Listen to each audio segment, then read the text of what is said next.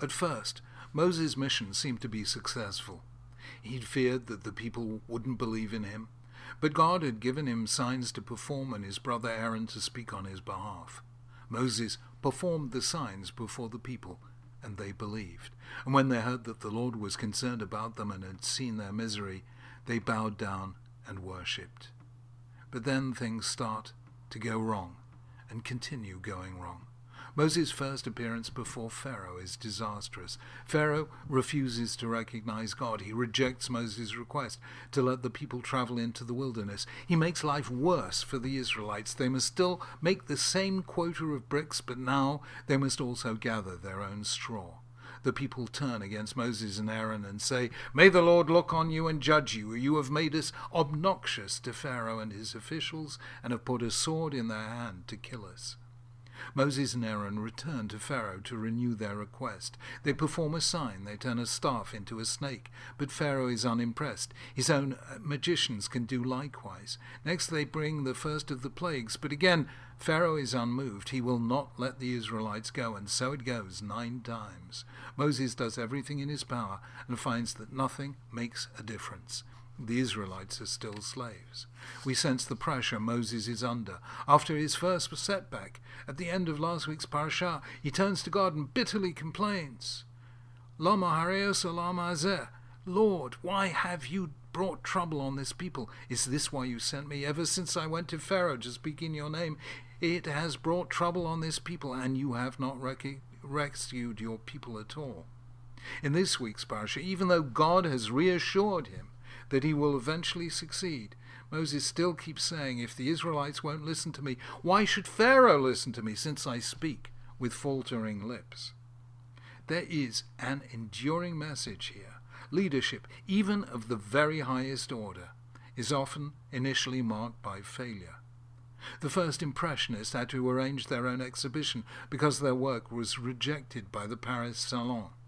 The first performance of Stravinsky's The Rite of Spring caused a riot, with the audience booing throughout. Van Gogh sold only 1 painting in his lifetime, despite the fact that his brother Theo was an art dealer. So it is with leaders. Lincoln faced countless setbacks during the Civil War.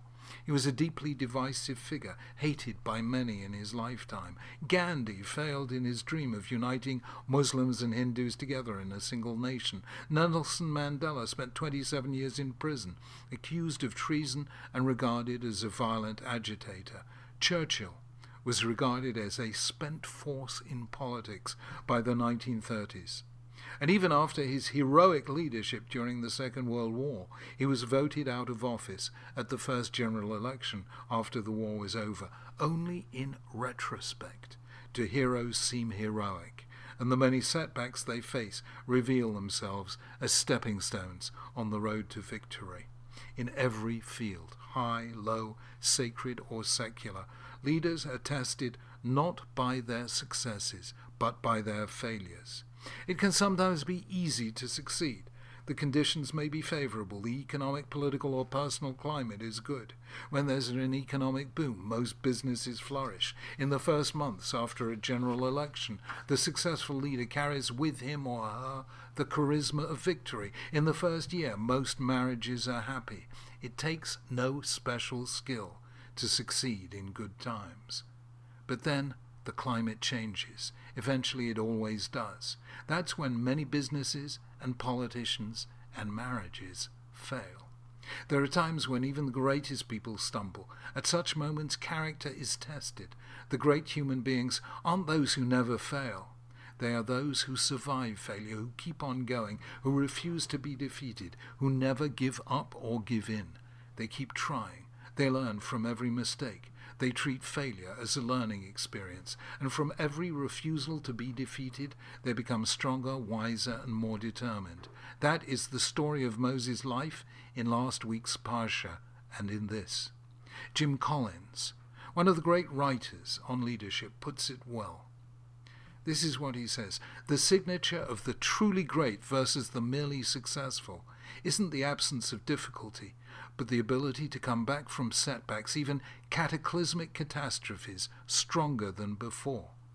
The path out of darkness begins with those exasperatingly persistent individuals who are constitutionally incapable of capitulation. It's one thing to suffer a staggering defeat, and entirely another to give up on the values and aspirations that make the protracted struggle worthwhile. Failure isn't so much a physical state as a state of mind. Success is falling down and getting up one more time without end. Rav Yitzchak Hutner once wrote a very powerful letter to a Talmudic disciple who had become discouraged by his repeated failure to master Talmudic learning. This is what he wrote. A failing many of us suffer is that when we focus on the high attainments of great people, we discuss how complete in this or that area they are, while omitting mention of the inner struggles that had previously raged within them. A listener would get the impression that these individuals sprang from the hand of their Creator in a state of perfection.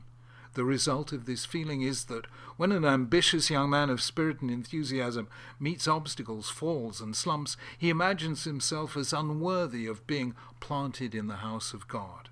Know, however, my dear friend, that your soul is rooted not in the tranquility of good inclination, but in the battle of the good inclination. The English expression lose a battle and win the war applies. Certainly you have stumbled and will stumble again, and in many battles you will fall lame. I promise you, though, that after those losing campaigns you will emerge from the war with laurels of victory on your head.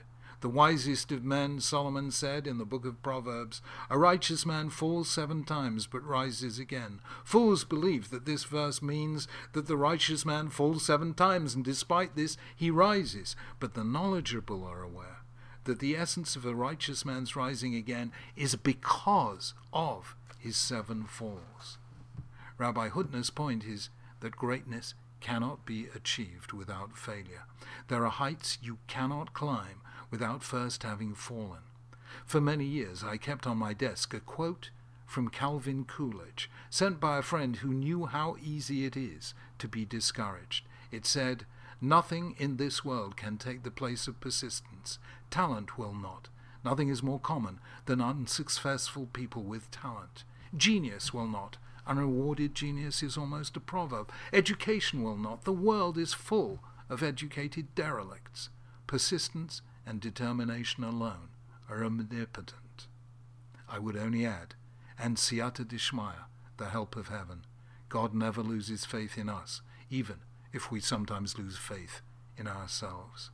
The supreme role model is Moses, who, despite all the setbacks chronicled in last week's parsha and this, eventually became the man of whom it was said that he was 120 when he died, yet his eyes were undimmed and his natural energy unabated. Defeats, delays, and disappointments hurt. They hurt even for Moses. So if there are times when we too feel discouraged and demoralized, it's important to remember that even the greatest people failed. What made them great is that they kept going. The road to success passes through many valleys of failure. There is no other way.